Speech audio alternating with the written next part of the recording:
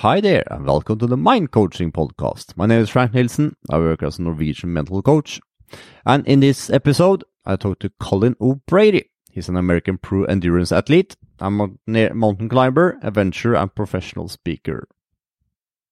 O'Brady is a two-time world record holder for the Explorers Grand Slam and 7 Summit Speed records. He became the fastest person to compete at adventures challenges in 139 days and 131 days respectively. He's a former professional triathlete and represented the United States and the ITU Triathlon World Cup circuit, racing 25 countries in 6 continents from 2009 to 2015.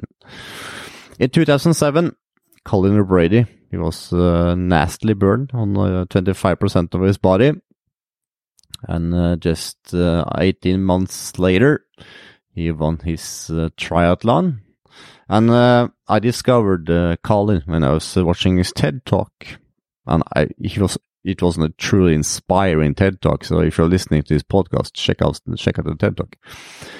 In this episode, we talk about not being rich, work hard and smart, the power of the mind, silent retreat, never walking again, cats in hospital, 17-month Everest, fear of losing a hand, meditation, mindset, and much, much more. I truly enjoyed talking to Colin. He was a truly inspiring person, and hearing how he has used his mindset to accomplish what he has accomplished, it was truly inspiring. So thank you for listening and enjoy this episode. Today I want to welcome Colin O'Brady to the show. Welcome, Colin. Thanks for having me. After I saw your TED Talk, named Change Your Mind to Achieve Anything at the TEDx Portland, is that correct? Yeah, exactly. And I know that I needed to talk to you because I have this podcast, and this podcast is the main theme is the mindset. And when I listened to your TEDx speak, I heard that you were in some kind of accident, and your mother helped you change your mindset, and you did some amazing things, and you're actually a 2-time world record holder after that accident. Is that correct, Colin? Yeah. It's been quite a journey from being in a hospital room, being told I may never walk again, to setting 2 world records. It's been an interesting journey to say the least. Can you tell us about this journey for people that hasn't seen the TED Talk? So in 2007, 2008, I had just recently graduated from university, and before sort of settling into a career what I thought was going to be in financial industry, I decided to take a surfboard and a backpack and go bum around the world a little bit. I know that's fairly common for Norwegians. I feel like I run into a lot of Scandinavians out there on the road. But not super common for Americans to travel like that at that age, like a gap year.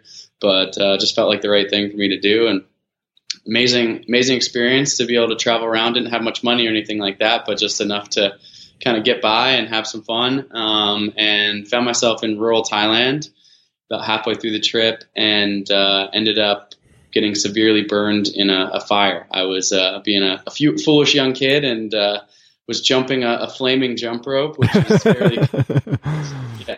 stupid, of course.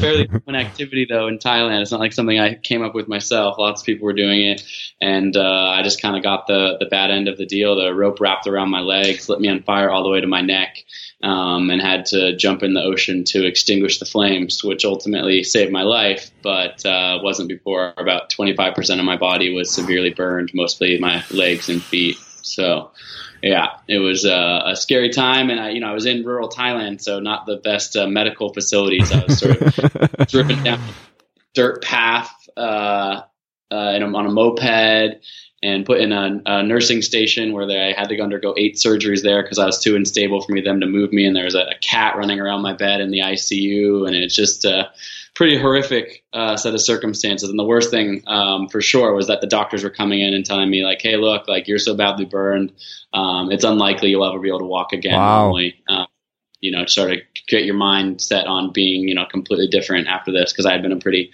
active and athletic person, and that was really, you know, to be 22 years old, kind of on the edge of adulthood, being told that was a really, really hard emotional time for me. And just to get some perspective here, Colin, for the Norwegian or the others that haven't heard about you before, you graduated from Yale, correct?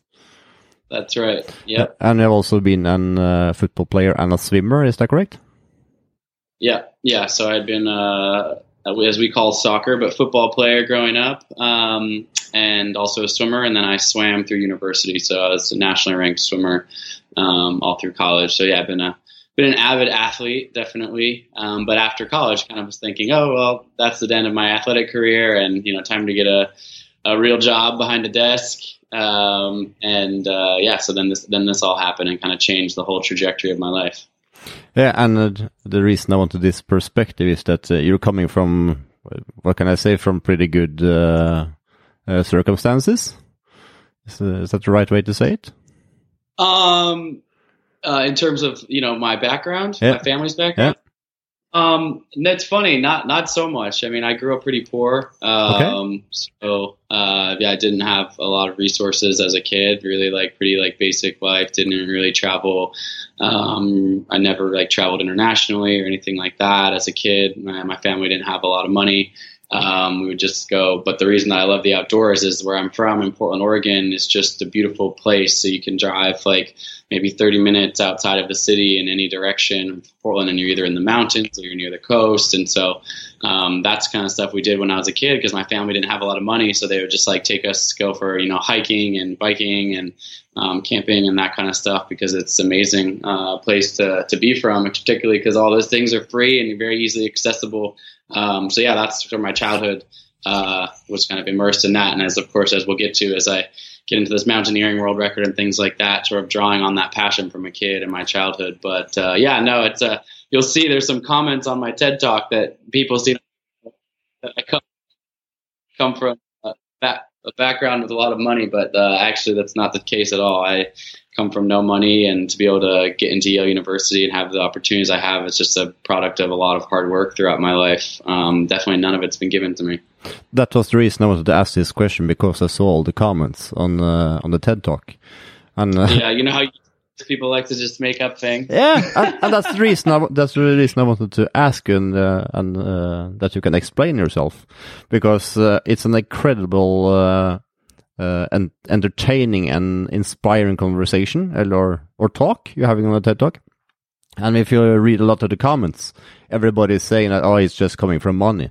And they forget how inspiring it is, and how they can use the same techniques in their life. Just think about the money, and that you are privileged. I think that now that there's enough comments, a lot of people have been saying other things, but saying that, oh no, he doesn't come from this, or oh, it doesn't matter. But yeah, it's funny, I traveled. People, because I was traveling that time, maybe thought I had money, but that was from when I was 14 years old. I started a painting company, and I started painting houses with my friend. And so I saved up a little bit of money from painting houses every summer for 6 summers, because that was all I wanted to do, is travel. Wow. Was just my goal. So that was a product of long time. And when I was traveling around the world, it wasn't glamorous. I would mostly hitchhiking places because I couldn't afford transportation. I was either sleeping in outside sometimes, or sleeping in hostels, backpackers. I mostly just ate porridge or peanut butter jelly sandwiches, American. Cheapest thing I could get. It was not I was traveling around the world in some 5-star place. So yeah, no, it definitely don't come from very much money at all. Very humble background. For me, that's a region. I've heard about Harvard, and I heard about Yale. And for what I can understand, Yale is one of the best schools in the U.S. Yes, it's definitely renowned as being one of the top universities in the world, for sure. So how did you start at Yale?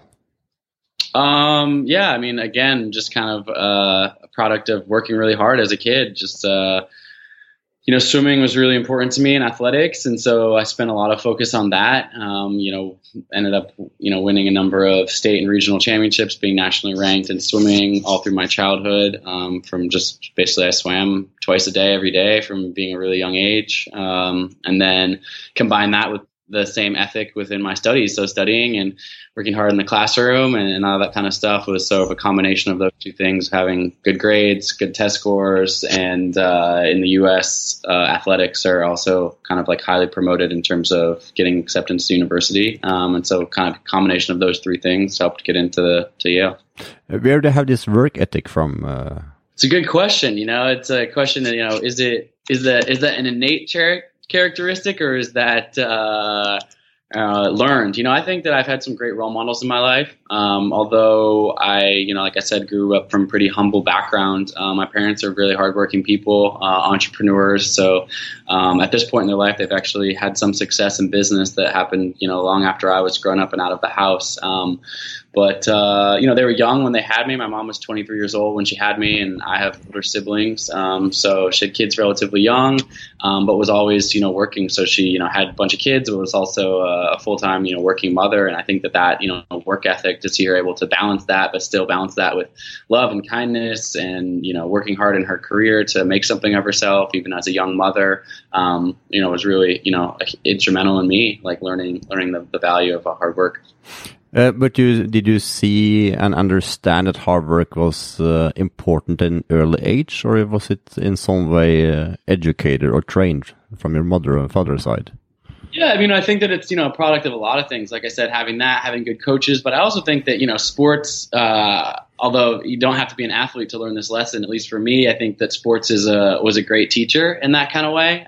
Swimming is an interesting sport because you're just racing the clock constantly. So even of course, you're racing the guy in the next lane over from you to try to win a race, but you're also really racing the clock, trying to get your lifetime best swim or anything like that. And so at every age, even when I started swimming, 6, 7, 8 years old when I was a kid, you'd be trying to go best. And maybe I, would win, I was 8 years old. I won my first state championship.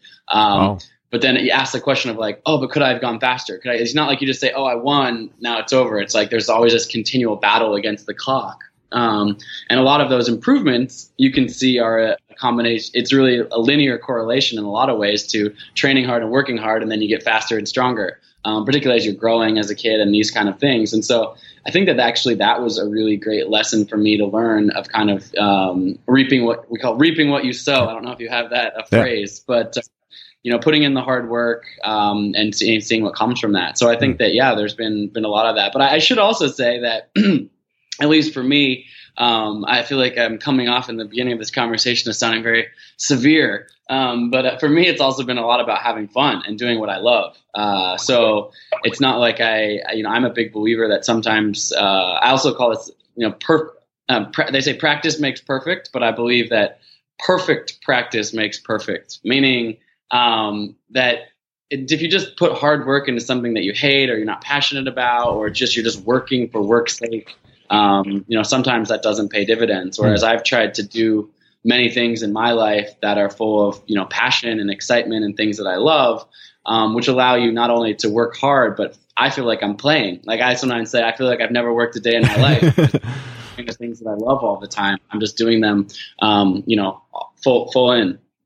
And you're saying something extremely important, I think, Colin, when you say that you're training and you're doing it perfect, because when you're doing something perfect, you get better results. And it's a professor from Florida, I think he's actually Swedish, and he's now in his 70s, and I think his name is Anderson. And for the last I think he's 40 or 25 years or something in that between. He's been doing some research on the people that are doing the best in the music, in chess, and in performance. And he says that for people to perform their best, they have to be 100% into the practice they are doing. So they can see from the studies that when people do not do 100% in their activities, they do not get the best results. So it's not just about working hard; you have to work smart as well. Exactly. I 100% agree with that. And I think sustainability over time, like I said, is a function of also doing something that you love. You know, you maybe you're really good at something at a young age, and so people force you towards that. But if you don't actually have an innate love or passion for that, at some point you'll just say, even if you're like you said, an amazing musician or something like this, if you hate doing it, you'll be like, oh, you know, I'm burnt out and I don't want to do this every single day. You'll be kind of fighting yourself emotionally. And so I think finding that alignment with the things that you're good at, that you can work really hard at, but also that you love, you know, makes for a great combination for success. That's interesting what you're saying. Do you remember the tennis player back in the early 90s, late 80s? He had what's his name again? Agassi? Yeah, Agassi. Yeah, correct. And have you read this book? Yes. He hated tennis. It was like a prison. So his dad forced him to hit balls. He obviously is good at it, but he is a very seen from his book. I've read that book as well. It seems like he had a really emotional struggle with that instead of enjoying the process. And that must be hard. But the reason I wanted to bring it up is that some people make it hard. Some people hate it like the prison, or they love it like you're doing. But the reason I wanted to ask you all the questions now, Colin, was to make some perspective for people that haven't heard about you before. But just jump back to the fire and you're being in hospital with the kittens. Yeah, so I was in the hospital room. Like I said, the doctors have been telling me, hey, you may never walk again normally. And, you know, at that point, you know, this is, for me, a huge turning point in my life, which was my mother, you know, showed up in that hospital room. She flew over to Thailand and sat with me in the hospital for, you know, several months while I was recovering. Several months? And, you know, or several months in the hospital in Thailand? Yeah. Wow. And she basically, you know, one of the things that I think was really incredible, was quite a gift, is that I'm sure there's some mothers or fathers out there, parents. I'm not a parent yet, but I will be hopefully at some point in my life. And she, you know, I can imagine seeing your kid in that state, and she just wanted to cry. She just wanted to break down with me. She was just as scared as I was. Obviously, we're in this, you know, foreign country where people don't really speak the language. And, you know, instead of coming into my hospital room every day crying and kind of going down the, you know, negative rabbit hole with me, she decided to come in, you know, every day with a smile on her face. And she admits now that in the hallways of the hospital where I wasn't, she was pleading with the doctors. She was crying. She was so upset. But she chose to really not show me that fear for herself. Instead, she came in every single day and was like, okay, how you doing today, Colin? She'd have a smile on her face. She'd be like, you know, we're going to get through this. This is really bad now, but, you know, let's look towards the future. Let's start dreaming about the future. What do you want to do when you get out of here? Let's set a goal. And, you know, it's incredible for me now to realize the strength that must have taken for her to, you know, sort of give that. But in the end, that was one of the biggest gifts that anyone has ever given me in my life. You know, initially I was kind of like, you're crazy, Mom. Like, look at my body. Like, I'm not going to walk again.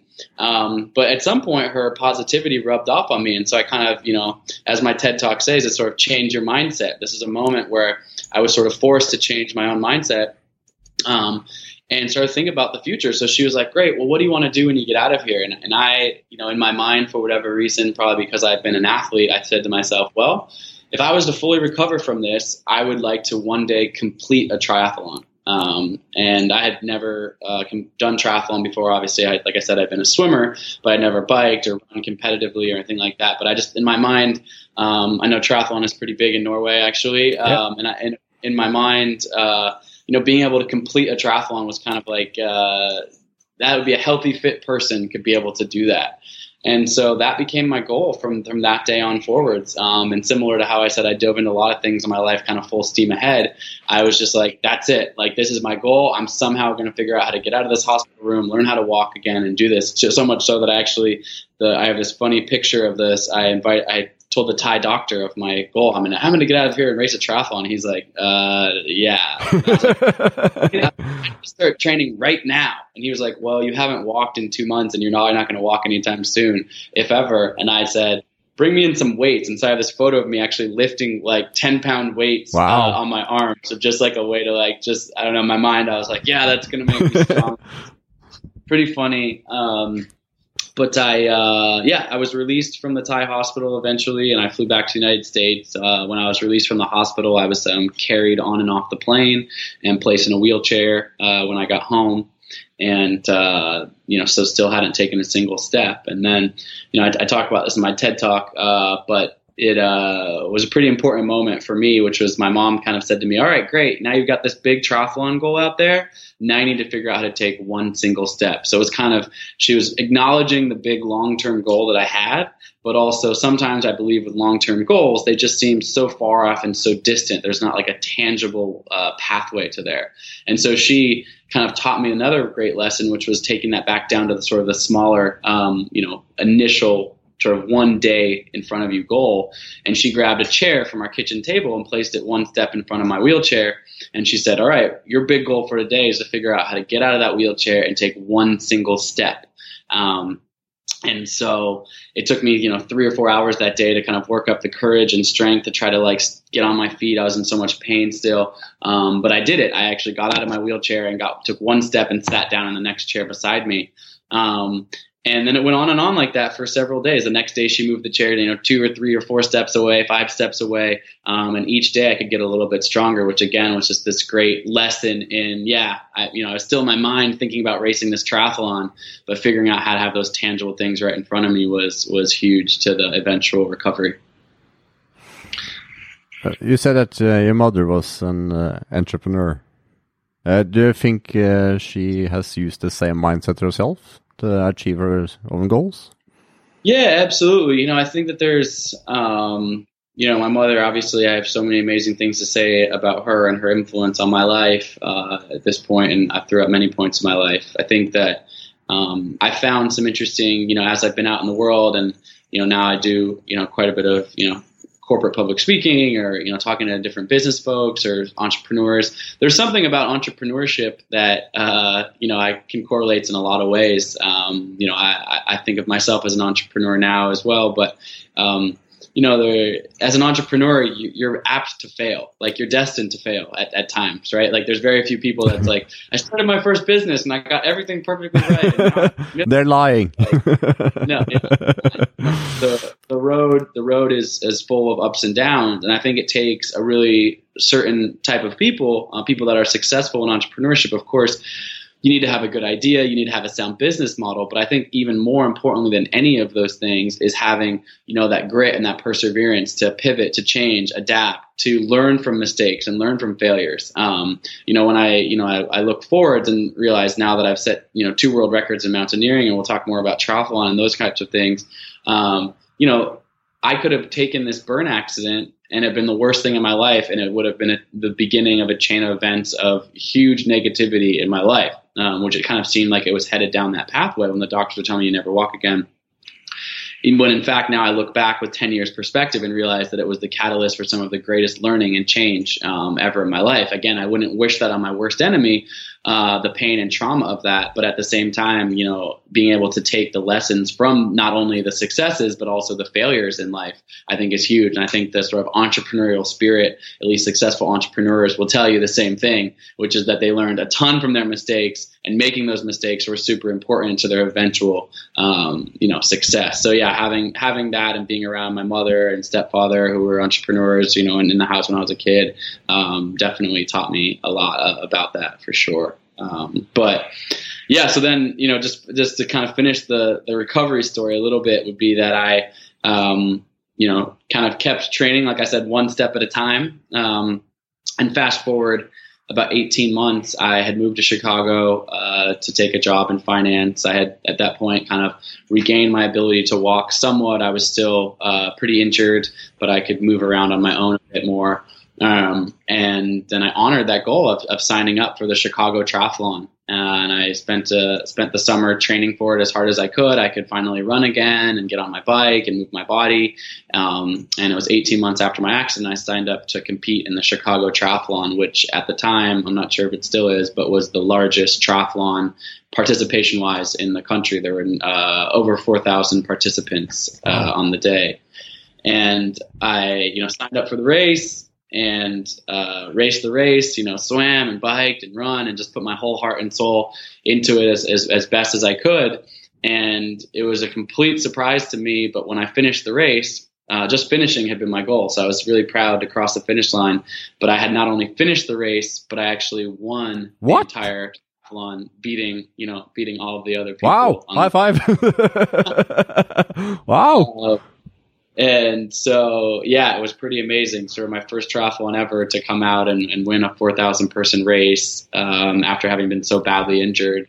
Was, like I said, a pretty crazy and shocking moment for me. It was certainly a big surprise, and it, without a doubt, kind of changed the entire trajectory of my life. A guy by the name of Brian Gelber, who I knew at the time, came on board to be my first sponsor, and I quit my job and turned professional in triathlon, and ended up taking the next 7 years racing triathlon professionally all over the world, 25 countries, 6 continents. So like I said, I thought I was going to be working in finance, but this opportunity changed that for me.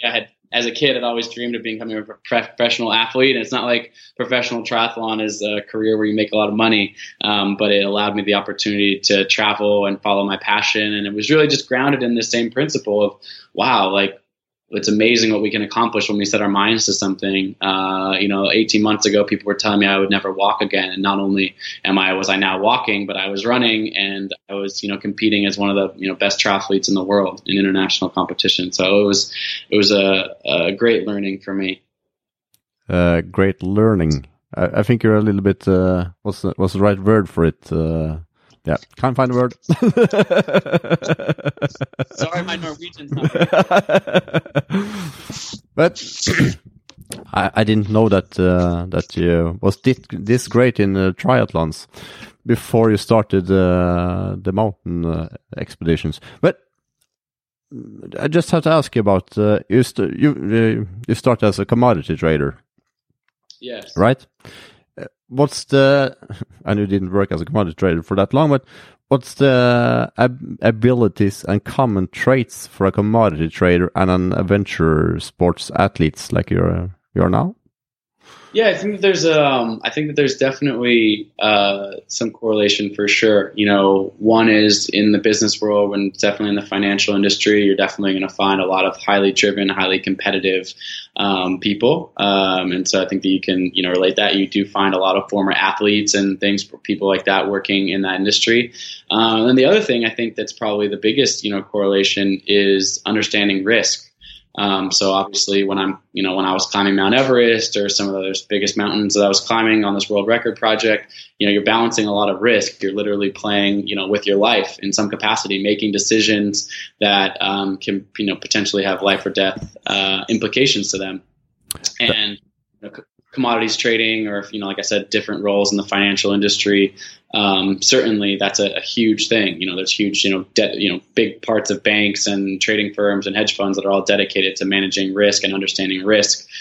So that's understanding the upside, the risk and reward equation of making bets on things that could pay off well for you, but also not taking too much risk to, catastrophically, cripple the firm or entity who you're trading for. So those two things I think are really interrelated in terms of understanding that. And it's a powerful thing to understand. Not only certainly in the mountains, it's the difference between success and failure, life and death. And, in commodities trading or financial industry, it's certainly the difference between, having a financially successful outcome or not. So really understanding the interplay between those two things, because you have to take some risks, if this is not about being risk averse, this is about knowing when to take the appropriate risks, I would say. It sounds very familiar because I had an investment banker that I followed up Mount Everest without oxygen. His name is James Bruman, and I talked to him at base camp, and when he came back from Everest again, and he's saying the same as you just said, that the common traits from bankers or whatever it is, traders, is that they understand risk. Yeah, absolutely. So you're saying the same as you. But back to your story again. You just went off.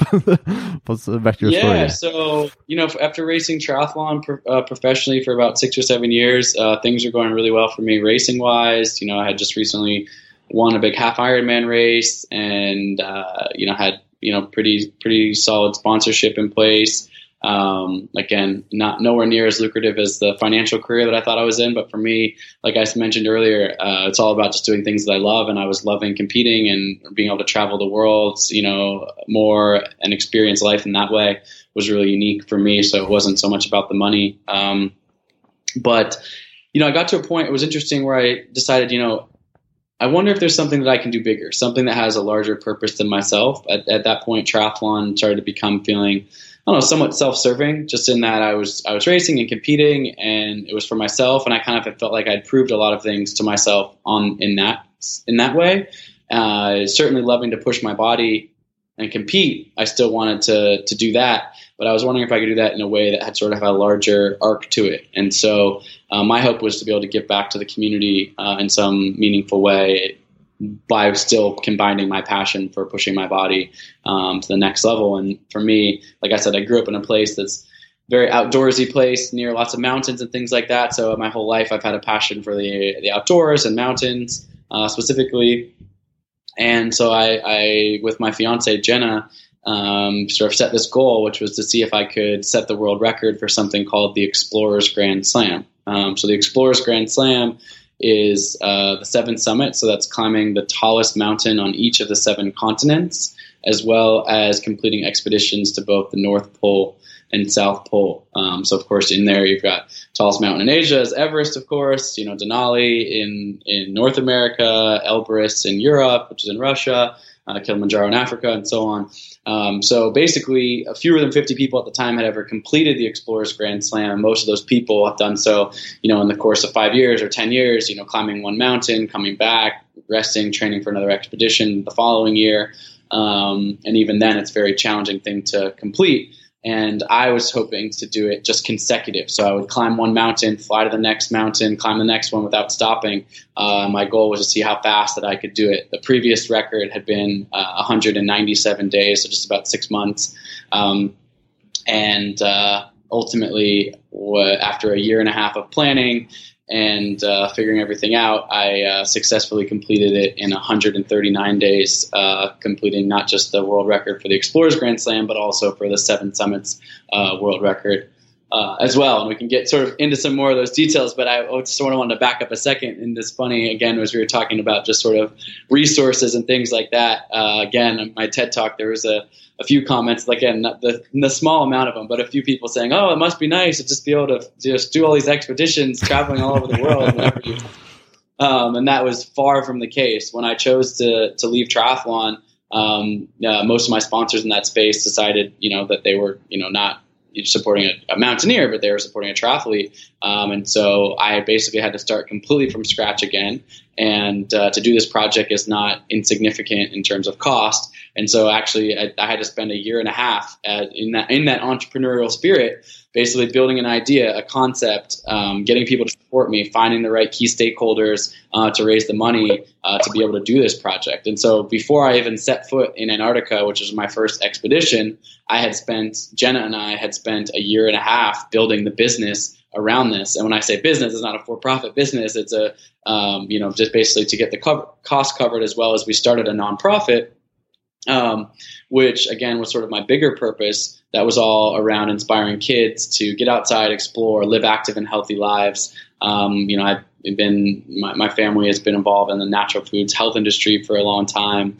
And so having sort of healthy living, the importance of physical activity, I don't know, maybe not as big of a problem in Norway, but in the U.S., the childhood obesity rates are skyrocketing and people are very unhealthy in this country. And so my hope was to use the sort of arc of the media story of this world record and all that came with that to be able to be active in the community. So we started a nonprofit raising money to help, basically inspire kids. And that's grown and continues to be the work that we do in the community within schools and things around the country and world. What's the difference between the Grand Slam and 7 Summits?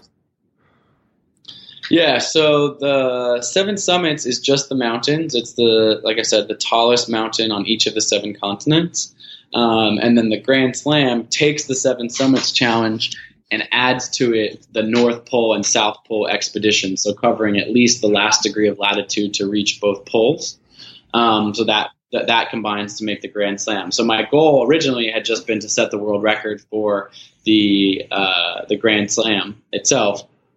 And as I went through because I didn't think I would have a shot for the 7 summits since I was doing the 7 summits plus the poles. But when I came off of Mount Everest, and again, I mentioned this a little bit, this moment in my TED Talk, because it's a pretty pivotal moment. I come off the summit of Mount Everest, and I only have one mountain left to climb, which is Denali. And usually Denali takes about 3 weeks to climb. And of course, I'm coming off Everest, so I'm exhausted. And not only Everest, but I've just been on 8 other expeditions. So I'm 130 days or 20 some days into all of this. As you can imagine, pretty worn out at this point. And Jenna had been running the logistics back home for the project. And I call home to her from the satellite phone up at Camp 4 on Everest. Coming off the summit, I made it to the summit of Everest. I was so proud, getting up to Everest. I had some troubles there. I'd been caught out in a storm originally and had to retreat, and it just had been a really challenging expedition. What year did you reach Mount Everest? So this whole project, all of these mountains, all happened in 2016. Was that the year that it was people dying on Everest? Or what does in 2015? Well, every year people die on Everest. Yeah, but it was an avalanche. Was that in 2015, so maybe? 2014, there was the avalanche. Closed the route. 16 Sherpas died. And in 2015, there was the earthquake in Nepal that killed climbers on the mountain, but devastated about 10,000 people lost their lives in Nepal. Did you think about that when you were going up Mount Everest? Yeah, absolutely. 3 people died on Everest and Lhotse the same day that I was climbing Everest. Overall, I think 6 people died on the season that I was out there, and 3 people died on the same day that I was up there. The conditions on the summit day that I went up were really pretty intense. Bad weather, a lot of cold weather, I should say. It's the thing about climbing Everest, and that's where we come down to that risk assessment, risk management, like we were talking about before in the business context, is, knowing your own body, knowing when to push and knowing when you need to retreat. So the first time I got up to Camp 4, above Camp 4 for the non-mountaineers listening, is known as the death zone, above 26,000 feet. The human body basically can't survive for very long, even when you're using supplementary oxygen. Your body is basically, slowly deteriorating at that altitude. And getting up that high, the first time I got up there, I got caught out in a huge storm. A huge storm came in, and it took me about 2 hours to set up my tent and get inside and retreat from the storm. And I knew that there was no chance that I was going to be able to go for the summit. And that was what I felt like was my one chance to get up there, because it's very hard to get up that high on the mountain once, let alone multiple times in a single season. But I had no choice but to retreat down in that circumstance. And so a few days later, I was able to kind of summon the energy and courage to get back up into that position. But again, the weather forecast was not great. And, there were some phone calls home trying to assess the weather, and also trying to assess my risk tolerance of, like, should I go up? It seems like there's going to be bad weather tonight, maybe. And I'd seen how bad it could, change out there. What's going to happen? Could I get frostbite? Could I, get injured or even die, in this? And a lot of people were going to go for the summit that day. So there was a lot of teams, which can make it even more problematic because there can be sort of some traffic on the ropes. And so it was a scary moment for me. Ultimately, of course, I decided to go for the summit, and I did make it to the summit successfully. But like I said before, a couple of people, not anyone who I knew or knew at the time, but a couple of people ultimately that day did lose their lives. And it just kind of puts into perspective how serious it can be to climb Everest. I'm just thought to ask a question. When I talked to James Bruman, what's the name? When you're getting on top of Everest, he summited Everest this year without oxygen or extra oxygen, and he said that after he passed the death zone, he started to get these visualizations for himself. You can see Gandalf from Lord of the Rings, and you can see that a German investment banker. So we had these people talking to him when he passed this height. Did you experience anything like this when you passed the death zone? I didn't have any, hallucinations, but certainly, your mind is playing tricks on you for sure up there. One of the kind of funny, scary at the time, but funny things ultimately that happened to me was as I was halfway up about the balcony, which is 27,500 feet. I don't know if that is in meters, but 8,600 meters or something. Pretty near the summit. I was adjusting my jacket and gloves, and I was just taking my gloves off really quickly to adjust a few things down. It was still the middle of the night, and I looked down, and my right hand was completely black, like just black as black can be, which is sort of a telltale sign of severe frostbite. And I was really obviously very scared, and I was climbing just with myself and a Sherpa by the name of Pasang Bodhi, who was my climbing partner. And I, quickly put my gloves back on and kind of decided, wow, should I go down? It looks like I'm going to lose my right hand. This is a really bad set of circumstances, but at the same time, again, your mind is not working properly. And so I made this calculation in my mind, which was, I was like, well, my family, are they going to still love me? What's Jenna think?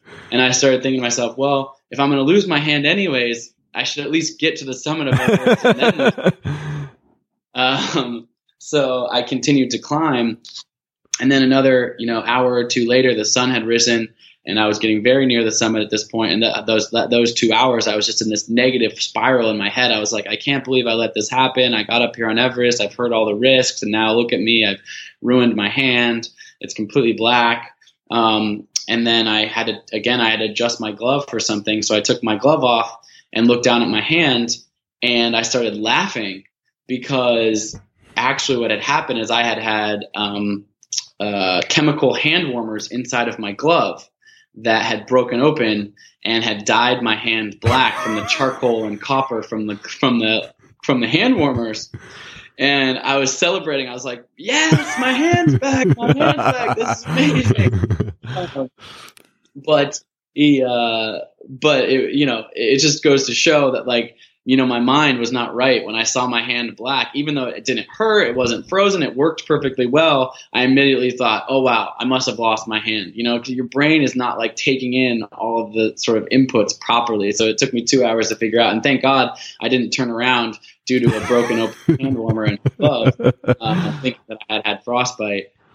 So it's one of those things that I didn't have specific hallucinations, but certainly when you're up that high, and I was using supplemental oxygen on my climb because I was trying to climb so quickly, it would have been impossible for me to do it without, although I am very impressed and intrigued by doing that myself someday, like the guy you mentioned, who we had on the show. But yeah, it was just your mind is not particularly right up there, which, again, goes into risk assessment, because really no one's mind's right up there. No one can carry you down. You're in a situation where you're pretty much, out there on your own. And so even though there's other people around, none of them can really sort of fully help you because they're in the same sort of impaired state as you are. And so it really is a matter of, trusting your own judgment up there, having trained properly before, both physically and mentally, so that when you get up into the circumstances, you can kind of know that you can perform well. How can you train yourself mentally to be mentally prepared to summit Everest? I think that, mental preparation is really, hugely important to anything that I do, certainly to take on this huge world record. Yeah, but how? For me, meditation has been a huge part of my journey. Okay. About 6 or 7 years ago, I was introduced to a meditation practice called Vipassana, where I basically had never meditated a single day in my entire life. And then a friend of mine told me, oh, you should go to this retreat. And what it was is it's 10 days, complete silence and solitude, no reading, no writing, no eye contact, nothing, and just 17 hours a day of meditating, which is not something I literally had ever done before in my life. And so that was an incredible challenge, to say the least. But now I do that regularly. So about once per year, I try to go back and do that and spend 10 days in complete solitude and silence. Serious? In my thoughts. Yeah. I do it every year. So for me, that's kind of a huge core part of my mental training, of being able to sort of sit still and focus and concentrate for that long. Oh, no, I'm so curious. I can't find a verse. So you discovered this silent retreat, and I have heard about the silent retreats, and I've always thought about, okay, my mind is always racing, and I can sit and meditate for 10 minutes. So sit for days without talking or try not to think or be creative. I see it as a challenge. And in what way did you find more strength at Everest because you've been doing silent meditation? Silent retreats and meditation. One of the sort of mantras or something that you'll learn from a meditation practice, certainly something that I've learned from a meditation practice, but when I look back, I can sort of apply it to many different realms of my life. But one of the things is about impermanence. And so this idea that sort of this too will change. And so when you're sitting meditating, one of the basic things you're doing is you're either sort of depending on, there's many different types of meditation, but a lot of them have very similar sort of fundamental principles. And one of them is just either observing your body or observing your breath, just kind of in a very basic way, kind of letting your mind hopefully be blank. And of course, everyone's mind races, and part of the practice is kind of coming back to observing your body, observing your breath. And one of the things that happens as you sit there during these 10-day meditation retreats is what happens is there's 3 specific hours in the day that are designated as called sittings of strong determination. And so the idea is you sit for an hour-long meditation, and you sit in whatever posture you want to sit. So you cross-legged or kneeling or whatever is comfortable to you. And the idea is once the hour starts, that you are not to adjust your posture in any sort of way. So not move your back or your neck or this, that kind of stuff. So no matter what, I don't care who you are, no matter how comfortable you start out sitting, your body is going to start feeling pain. Knee is going to hurt a bit, back is going to hurt a little bit. You might start sweating, or you might be uncomfortable. And so the idea is in those uncomfortable moments to observe it with sort of a detachment. So not a craving or aversion towards that pain. Not assigning sort of negativity, not assigning, oh God, my back hurts right now, I should really change this. And the idea is when you sit there long enough and just observe the sensation on the body, you can kind of realize you're like, actually, this is just, my body, feeling a certain way right now, but it's not like my back is going to hurt forever, endlessly. And the purpose of here is not to injure yourself, obviously not to do something that's going to do damage, but rather to observe and go, this too will change. And interestingly enough, as you sit there long enough, maybe 5 minutes goes by, 10 minutes goes by, 15 minutes goes by, you haven't adjusted your posture, and all of a sudden you're like, oh, my back doesn't hurt anymore. In fact, now I'm in a meditative state where there's sort of this blissful, energy flowing through my body. And again, even as the positive side of that is happening, if you want to assign that a positive, the idea is not to crave that, to not be like, oh God, I don't want to go back to where my back hurt and now I'm feeling really good all of a sudden. Again, it's just to observe that objectively. And so as your body sort of ebbs and flows between this sort of what we would normally assign as positive emotions or negative emotions, positive feelings, negative feelings, you just kind of try to sit there with an equanimity of your brain and observe that objectively. And so how does that apply to Everest? Well, it's the same type of thing. It's very easy. And, this where I think comes into the mindset whole thing, whether it's Everest or it doesn't have to be Mount Everest. It can be sort of anything you're going through in your own life. And, we all have ups and downs. We wake up sometimes and we're like frustrated or in a bad mood or something's not going our way. And there's those moments, myself included, where you're just like, oh, I just want to give up. I just want to quit. And so for me, having this meditation practice reminds me that even in these really hard, challenging moments, even when I'm at 28,000 feet on Everest and each step is a huge effort, I remind myself, you know what, this too will change. Keep putting one foot in front of the other, keep moving forwards, keep sitting in this moment, and it's going to have, this outcome is not permanent, basically. And so that mental side of the training has allowed me to certainly push through a lot of my own perceived limits in my life, but I apply that not just on mountains or not just in athletic competition, but in all aspects of my life as things are either going well or not going well, to remember that, life is ever changing. Except from making podcasts and talking to people like yourself, Colin, I work as a mental trainer, so that's the reason I'm making these podcasts. So I think it's interesting that that you're using silent meditation to train your mind to use this because when you're training your mind to overcome obstacles, that's what it is when you're having some back aching or aching everywhere when you're sitting for an hour. You're training your mind to overcome the obstacle, and you're adapting this same view on the obstacle also when you're doing when you're encountering obstacles on Everest or in life in general. But did you know this before you started meditating, that it was going to help you train your mind this way, or? Yeah, I mean, originally I went to this first meditation retreat because I was hoping that it would, make me race triathlon better.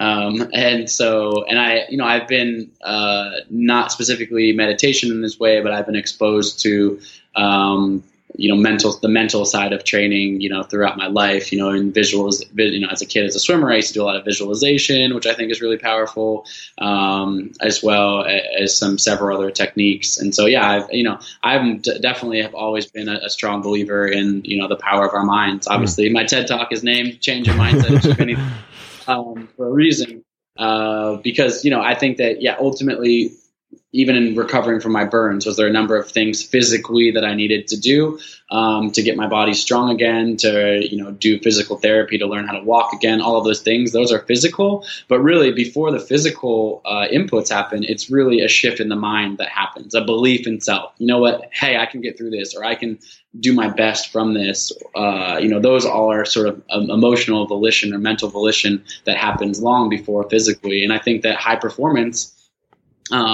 you don't find, as we were talking about, you don't find many entrepreneurs who haven't failed along the same way. It's the same thing, in high performance, whether that's in sport or business or on the Olympic podium or something like that. You talk to people who have set world records or become champions or become successful business people, or really in anything in life that requires high performance, music, art, etc. And you ask somebody, well, did you believe that you were going to win this race, or did you believe that you could make, millions of dollars one day? And I think invariably people will say, yes, like I pictured myself experiencing this moment thousands of times long before I got there. And so, that's, a confidence in itself. And do you still have doubts? Did doubts creep in? Of course, those people will also tell you there was times when I didn't think this was going to happen.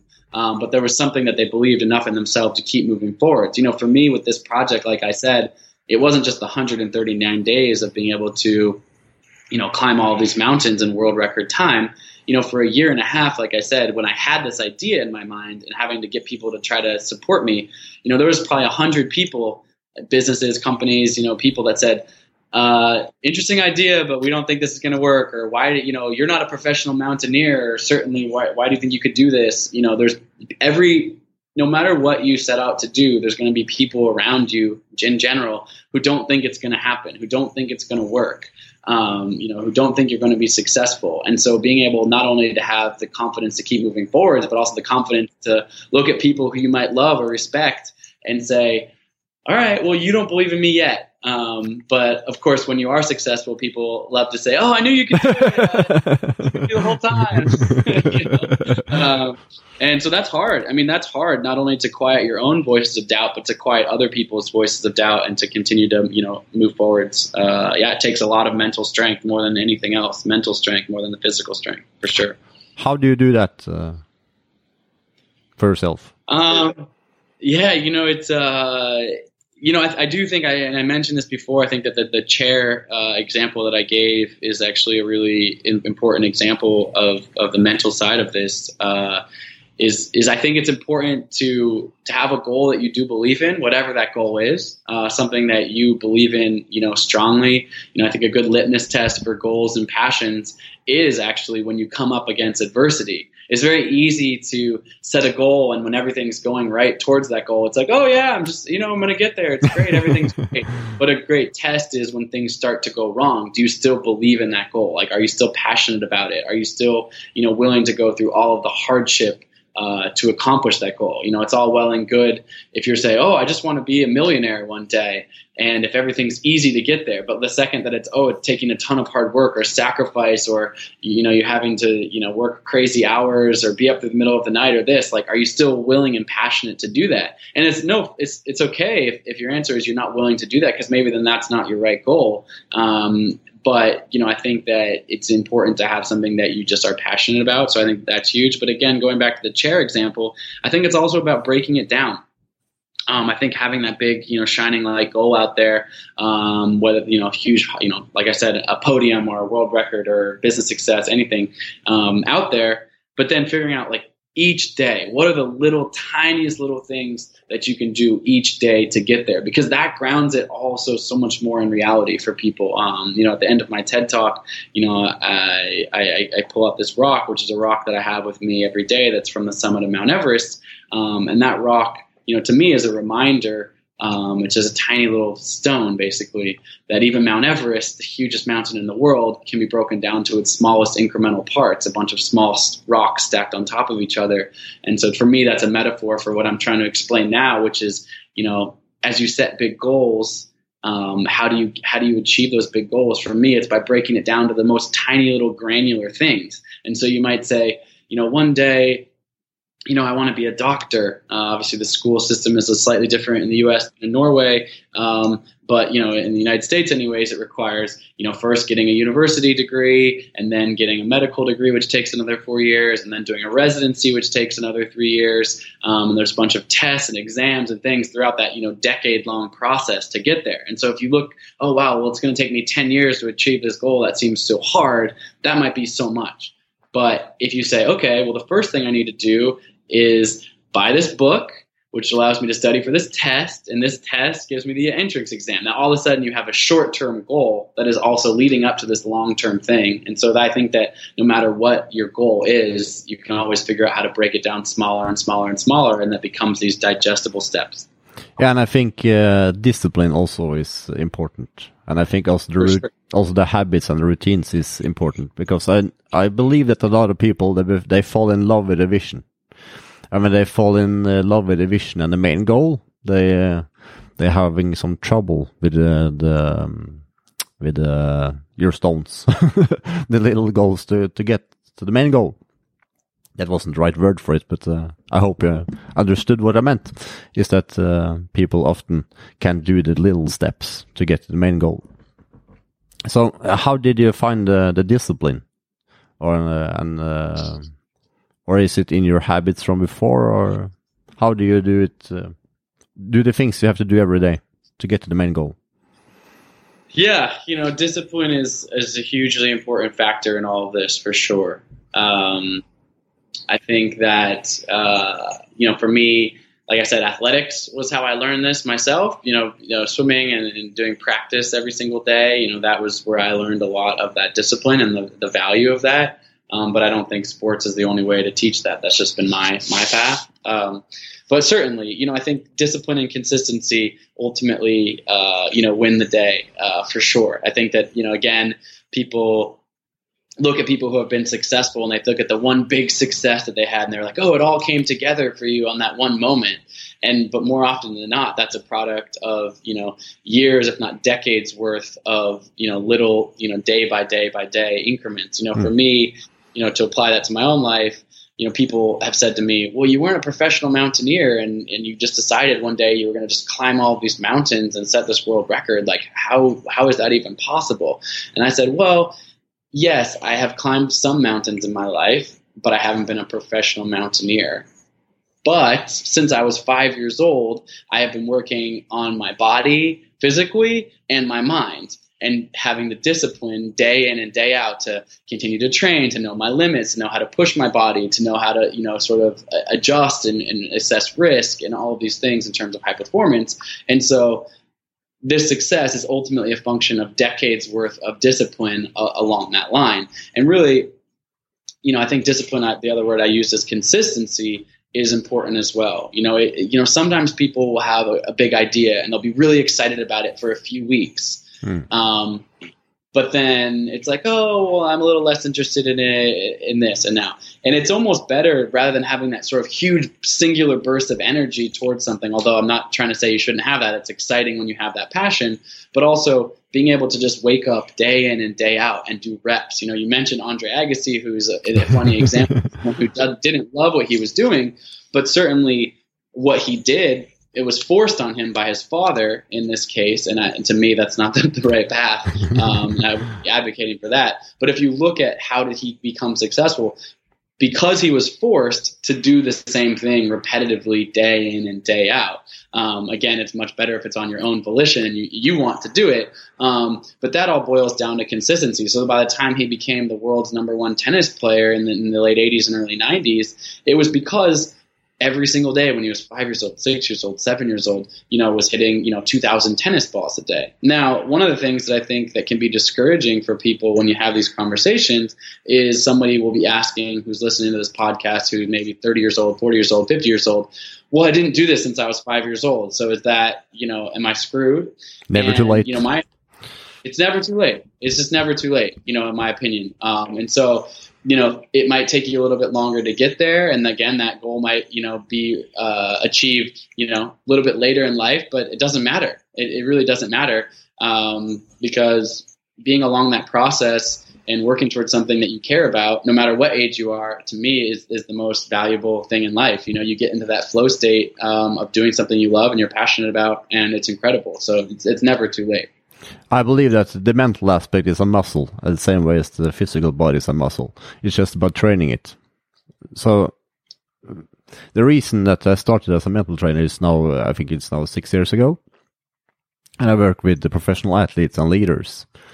And the reason was that I experienced panic attacks for a long period of time. And I have to find out how to start the panic attacks, and to find out how to start the panic attacks, I had to learn how we mentally work.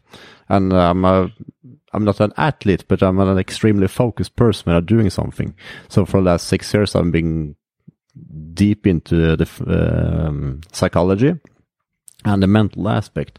And the more I learn about the mental aspect and work with people, I see that when I talk to people like yourself, everybody's saying the same thing. The mental thing is like a muscle. And a lot of, especially in the US, I think. I talked to Travis Macy. Have you heard about him before? He's an ultra-endurance runner. Cool. And I think he's competed in 130 ultra-endurance races. Wow. And he has a book called Ultra Mindset. And he's saying the same thing that you were saying. He said that he started training his mind with his father when he was 5 years old, and it's a lot about the same as you have been doing. It looks like. So it looks like in the US you are more prone to start with the mental training early in life. Is that correct, or is it just an assumption from my side? I don't know if it's a cultural thing because I certainly a lot of people in the U.S. are not doing that. I think it's becoming more and more prevalent in sports psychology, and you're seeing that sort of trickle down because people are realizing sort of the value of that in the long term for success, not only in sports but in career and business and those types of things. Certainly, even in the last 3 or 4 years, meditation has become much more mainstream. Used to be, of course, this kind of fringe, hippie or philosophy, and this kind of, when you've got apps now like Headspace or things like that, which have really taken the essence of that, but brought that into the sort of the lives of people who aren't necessarily, feeling like super spiritual or something like that, but realizing like, hey, look, like this 10 minutes a day of basically training your mind can be incredibly valuable, no matter what it is you're doing. And so I do think, and I think it's great to see it. I think that it's great to see that that's becoming more valued by more and more people, as that's tipped more and more into the mainstream. I equate that, I said my family's been in health food, industry for a long time. It's like 20 years ago, organic health, that kind of stuff was like kind of like, oh, that's these like hippie people. Now more and more people, I think, are understanding the importance of healthy eating and that kind of stuff. So it's great to see these things, mental training, health, that kind of stuff, tip more into the mainstream. What you said that you're also using some other mental techniques. What other mental techniques do you use, Colin? I mentioned visualization. I think that the visualization, it is hugely important for sure in terms of that. Meditation. And then, just some practices that are what I would say more like in the moment practices. I kind of, these are all interrelated to one another, but I also think that, kind of like a mantra or things like that can be very strong and powerful for people sort of in the moment. And it doesn't really matter what those words are. For me, talk about impermanence, that mantra of sort of this too will change, this too will change is something I can kind of remind myself of. It's just it's a way to kind of just, sometimes when you're in the moment with something, it's hard to draw on all of your training. Like, oh, well, let me think about when I was meditating. You're exhausted, you're out of breath, whatever it is. So just kind of have those sort of triggers to kind of bring you back, I think are important. But I think that a lot of that has to do with, more than any of that, being able to do that mentally comes with awareness. So I think self-awareness is a really important key to all of this. Because if you're not aware of these sort of changes happening in your body or your mind, then you're not able to draw yourself back in. And so for me, being able to just train myself to have this, I guess I would just call it mental awareness, but of saying like, all of a sudden I'm up on a mountain, the weather's getting bad, I'm getting nervous, I'm getting scared or something like this. I can be like, okay, wait a second, like take a deep breath. What's happening here? And I'm aware of the fact that I'm kind of starting to downward spiral in a way, and I can sort of use some of these mantras or triggers to kind of bring me back to center. And I would equate that to, meditation practice, where ideally you're hoping to clear your mind, and sometimes your mind just drifts off. And all of a sudden you're like imagining, oh, tomorrow I'm going to be doing this, and I have this meeting with this guy, and I'm going to be talking on this podcast. And then you're like, wait a second, and you kind of pull yourself back in. It's that moment, that's not failing in meditation. Sometimes people get very hard on themselves in meditation and go, oh, I wasn't meditating good today because I was thinking about a million other things. And it's okay if you're thinking about a million other things. The practice is just being aware of that, being like, whoa, I'm thinking about a lot of things today. Bring myself back to breath. And maybe you're only back to your breath for 3 seconds before your mind drifts off again, but then you bring yourself back. And it's the same thing here. I think that self-awareness is huge. And can play great roles, not just with high performance, but even, I find that in just my interpersonal relationships, whether that's my fiance, family, whatever. Sometimes, you have tensions in any relationships you have, whether that's business, personal, or whatnot. And being able to just kind of almost objectively ask yourself, why am I feeling that way right now? Or why am I upset about this? Or kind of just having that sort of mental clarity to take before being like, just kind of going with your animal instincts into an argument or a fight or something like that. So I think that all of those sort of mental things add up to being, to being helpful. I think it's extremely important to ask yourself questions. To bring awareness, you need to ask those questions. Why am I scared at this moment? Or why is this happening? Or why are I going for this natural instinct? And to bring awareness to ourselves, I think we need to ask more questions. We're asking ourselves questions all the day, but we're doing this unconsciously. So I think it's important to ask ourselves questions consciously. But there was one other thing that I'm going to ask you, Colin, that just went straight out of the window.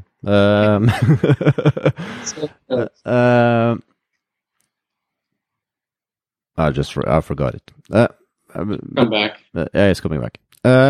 When you was when you're doing this Grand Slam, do you remember one time that you just wanted to give up? You was just oh, okay, no, I'm giving up.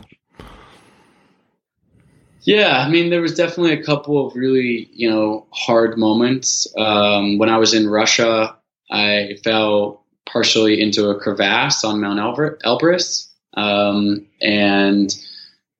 fortunately I was able to get myself out of the crevasse, and the next day a huge storm was coming in that was going to last a couple of weeks. And so sort of my initial response, being very scared in that moment, was I need to climb down this mountain. I need to regroup. I need to this. But at the same time, if I didn't climb that day, the whole project was probably over because of the timing of the weather was coming in. I was climbing in winter, and I needed to get to the next mountain, the next expedition, which was the North Pole. And so that was one of those moments where I was kind of sat there on the mountain with my climbing partner at the time and just said to myself, like, can I keep going? Is this safe? Am I scared? That kind of stuff. That was a big. And the other one that really stands out certainly was, on Everest. Actually, I mentioned having to go up twice, being caught out in a storm once, returning and getting back up there again. And having seen how bad the weather could change, there was that moment standing up there like, should I do this? Should I take this risk? Is this worth it? And one of the things that really stood out for me in that moment that I've returned to was sort of, I think, what I would call sort of the collective consciousness or the power of others. Because for me, although I'm very self-disciplined, very self-motivated, in that moment, I called home to Jenna, and she kind of gave me the pep talk that I needed to hear, which was, I believe in you, and really, I know you can do this. But not, in a larger sense than that. One of the things that she also reminded me of was that my larger purpose for doing this project was around inspiring school kids to set their own goals and dreams. We did this whole project which was called "What's Your Everest?" And so cool. kids from all over the country and world, would send us these video clips, and now I do it in person in schools when I speak to school kids, and they'd say, my Everest is to be the first person in my family to graduate from college, or my Everest is to be, the next Olympic champion, or my Everest is to, be an engineer or a doctor, just all these goals and dreams that all these kids are filled with, and it's amazing how kids are able to dream big, and it was a great reminder that I was climbing this mountain not just for myself, but at the time, there was literally thousands and thousands of kids around the country following along via social media, my blog, and we were having this sort of two-way interaction with them. Ultimately, this project garnered 50 million impressions on social media. I was the first person to Snapchat from the summit of Everest, wow. actually. But that's a whole other story. But the point being was that it was amazing to feel sort of other people cheering me on. It was ironic how I was hoping to go out in the world and inspire others, but I also, in the end, was inspired by them, because I felt like if I could make it to the top of this mountain, it would be proof that you could do amazing things when you switch your mindset. Being told I may never walk again normally, and to reach the summit of Mount Everest and to set these world records, I knew that would allow me to be out in the community and inspire these kids to continue their dreams. So I kind of felt like I was carrying their hopes and dreams with me as well. And when I was afraid and feeling like giving up in this moment, it was a reminder of what my greater purpose for doing this. And that definitely gave me the strength to get to the top. Cool. I've been now talking with you for an hour, Colin. There is one thing I think I can grasp it. What is your largest strength, do you think? Largest strength? Wow, that's a good question. I think for me, twofold. I would say that I'm generally an eternal optimist. So there's a lot of things that have gone wrong for me in my life. Like I said, I grew up with a pretty humble background, despite the comments on YouTube, did not grow up rich. I did not have a ton of opportunities or, money forced on me as a kid or anything like that. I was severely burned in this fire, told I would never walk again. And, even through all my successes on the race course and triathlon, I had numerous setbacks as well as planning for this project. But I have a way of, despite sort of really bad set of circumstances, of all kind of always putting a positive spin on it. And, people, my family, Jenna, whatever, it's kind of sometimes joke around with me about this. They're like, there could be the worst possible thing. But I'm like, yeah, but look, like, it might turn out for the best in the end, kind of thing. So I think that having that optimism is a huge strength. But also I would also call that perseverance, in a way of being able to, sort of have, we talked about discipline as well. Jenna sometimes described me as one of the most disciplined people that she knows, of just when I fix my mind on something, I'm really all in on it. And I've tackled some things that don't have completely linear paths, like even just becoming a professional triathlete or trying to climb these mountains. It's not like there's like someone can hand you the roadmap and say, well, here's how you do. You want to set a world record and be on different continents, sort of stuff. Like you could ask a few people who have maybe done some of these mountains for some advice, but in the end of the day, you're blazing your own trail. And when you do things like that, I believe that you can accomplish amazing things. That's how that's how incredible businesses that change the world have been started. That's how incredible concepts, science, groundbreaking, ideas have been started. But you're also, taking a risk because you're going out there, basically creating something that's never been created before. And so being able to sort of have that self-belief. So I would say I have a way of having optimism, but also a way of just kind of trying to just keep figuring it out. Like I fail all the time. Like I get things wrong all of the time. Like I ask for people to help or support things and people say no to me all of the time. But instead of being super discouraged by that, I'm kind of like, okay, well that didn't work, but can we try it a different way, or can we ask it a different way, or can we switch that or evolve that? So I think that's that sort of optimism way of always just trying to figure out, the next thing. How long did you practice the TED Talk? Because it was an incredible good speech. Thank you. I really appreciate that. Let's see. So I do, like I said, I do a lot of speaking, like keynotes and stuff like that. And it's something that I want to do more and more of because I really enjoy speaking, in different environments, business environments and whatnot. But the TED is a different thing. I've always been a really big fan of TED Talks since I was young. I think they're just amazing, just sources of inspiration for myself. And so when I was invited to give a TED Talk, I was very certain. I was like, I want to make this, its special thing. And also, usually when I speak for a keynote, it's like 45 minutes or something like that. And so being able to tell that story in less time might sound fun. Almost giving a shorter speech is almost more challenging than giving a longer speech, believe it or not, because each word has to be sort of really, really kind of perfect. So yeah, I definitely put some effort into practicing that for a couple of months and getting it just right. I'm glad you liked it, and I hope that other people out there share it and listen to it as well. But did you get any professional help, or did you stand in front of the mirror? What did you? Because you had this on your points, you always hit the points, and it was just like you've done it 1,000 times because every point was perfect. So how did you do it? Thank you. To be honest, there was no specific professional help, but there was two people that were hugely instrumental. One is Jenna, who I've mentioned many times throughout this because she's not only my fiance and life partner, but she's my partner in everything that we do, from creativity to business. She's just incredibly talented, and she's a great, writer, great with words. So she was hugely helpful in this. And then the other was my friend, a guy by the name of Blake Brinker.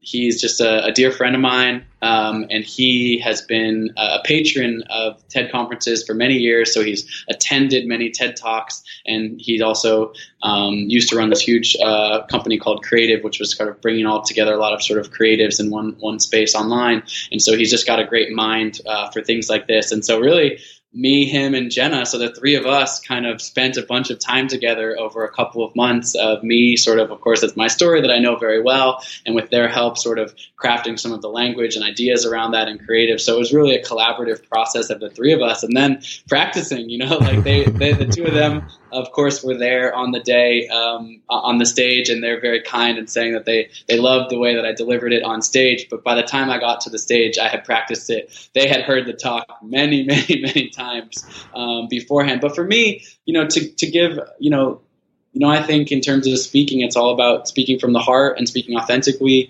And so although it was very practiced, it also has to come from the heart. You have to feel those emotions on the stage. So I didn't use any notes. There was no notes on the screens, or I wasn't carrying any notes. It was all just in my head. Because, even every time that I tell this story, although I've told this story many times, I feel the emotion of it, and seeing my mother, she was sitting in the front row of that auditorium when I was giving the talk, and she had never heard this talk before. You may have noticed, at least for a little moment, I get emotional on the stage and kind of had to collect myself. But I think that that's powerful, because being able to tell this story and, give that gratitude to my mother, who, obviously had such an impact on my life ultimately, in that moment of being burned in that hospital. But to see her sitting there in the front row listening to me was special. There was 3,000 people there attending on the day, but it was almost like I was talking just directly to my mother in that moment. So it was a special moment for me, and I'm glad that it's been well received online. Yeah, and we felt. I think we felt the same feelings. At least I did. And when you need to collect yourself, we get the same feeling. So I really enjoyed talking to you, Colin. You're an inspiring person. And where is the road going for you in the future, you think? Yeah, what's next? That's a big question. You know, it's been quite a gift to come back from this world record. It certainly, in terms of media and all this kind of stuff, grew beyond my wildest dreams. It's been amazing to be able to share this story as far and wide as possible, and it gives me great joy. You know, I think of myself as a very humble person, and so to be someone like yourself and others to be able to tell me that I'm inspiring is just feels very good myself, but it also is something that I want to continue to share. And, you know, with my TED Talk or all the other speaking that I do, my goal in sharing my story is not so that people can pat me on the back and say, oh, great, you're a world record holder. That's so amazing for you. You know, my great joy and what I perceive as success when someone watches my TED Talk or hears me speak otherwise is for people to take that into their own lives, because I think that we all have unique and special journeys, and we all, as humans, have this incredible potential that can be unlocked, and we all have the keys to unlocking that because it's all within our own minds, I believe. And so success for me is when people hear this story and come up to me afterwards and tell me about their own lives. They say, oh, that's amazing, but your story has inspired me to think about this in my life, or I'm going through this super hard time in my life, and this has inspired me to push through that obstacle. Or I had this idea for this business I wanted to start, and I've been nervous to start it, but I've heard the story, and now I believe in myself that I can go out and accomplish that. So what does the future hold for me? Certainly there's a piece of what I do that will be to continue to share this story, both through public speaking, and I'm working on writing a book and things like that. So those are, you know, huge parts of coming up. But as well as, you know, I'm 32 years old. You know, I haven't written the last chapter in my book of my life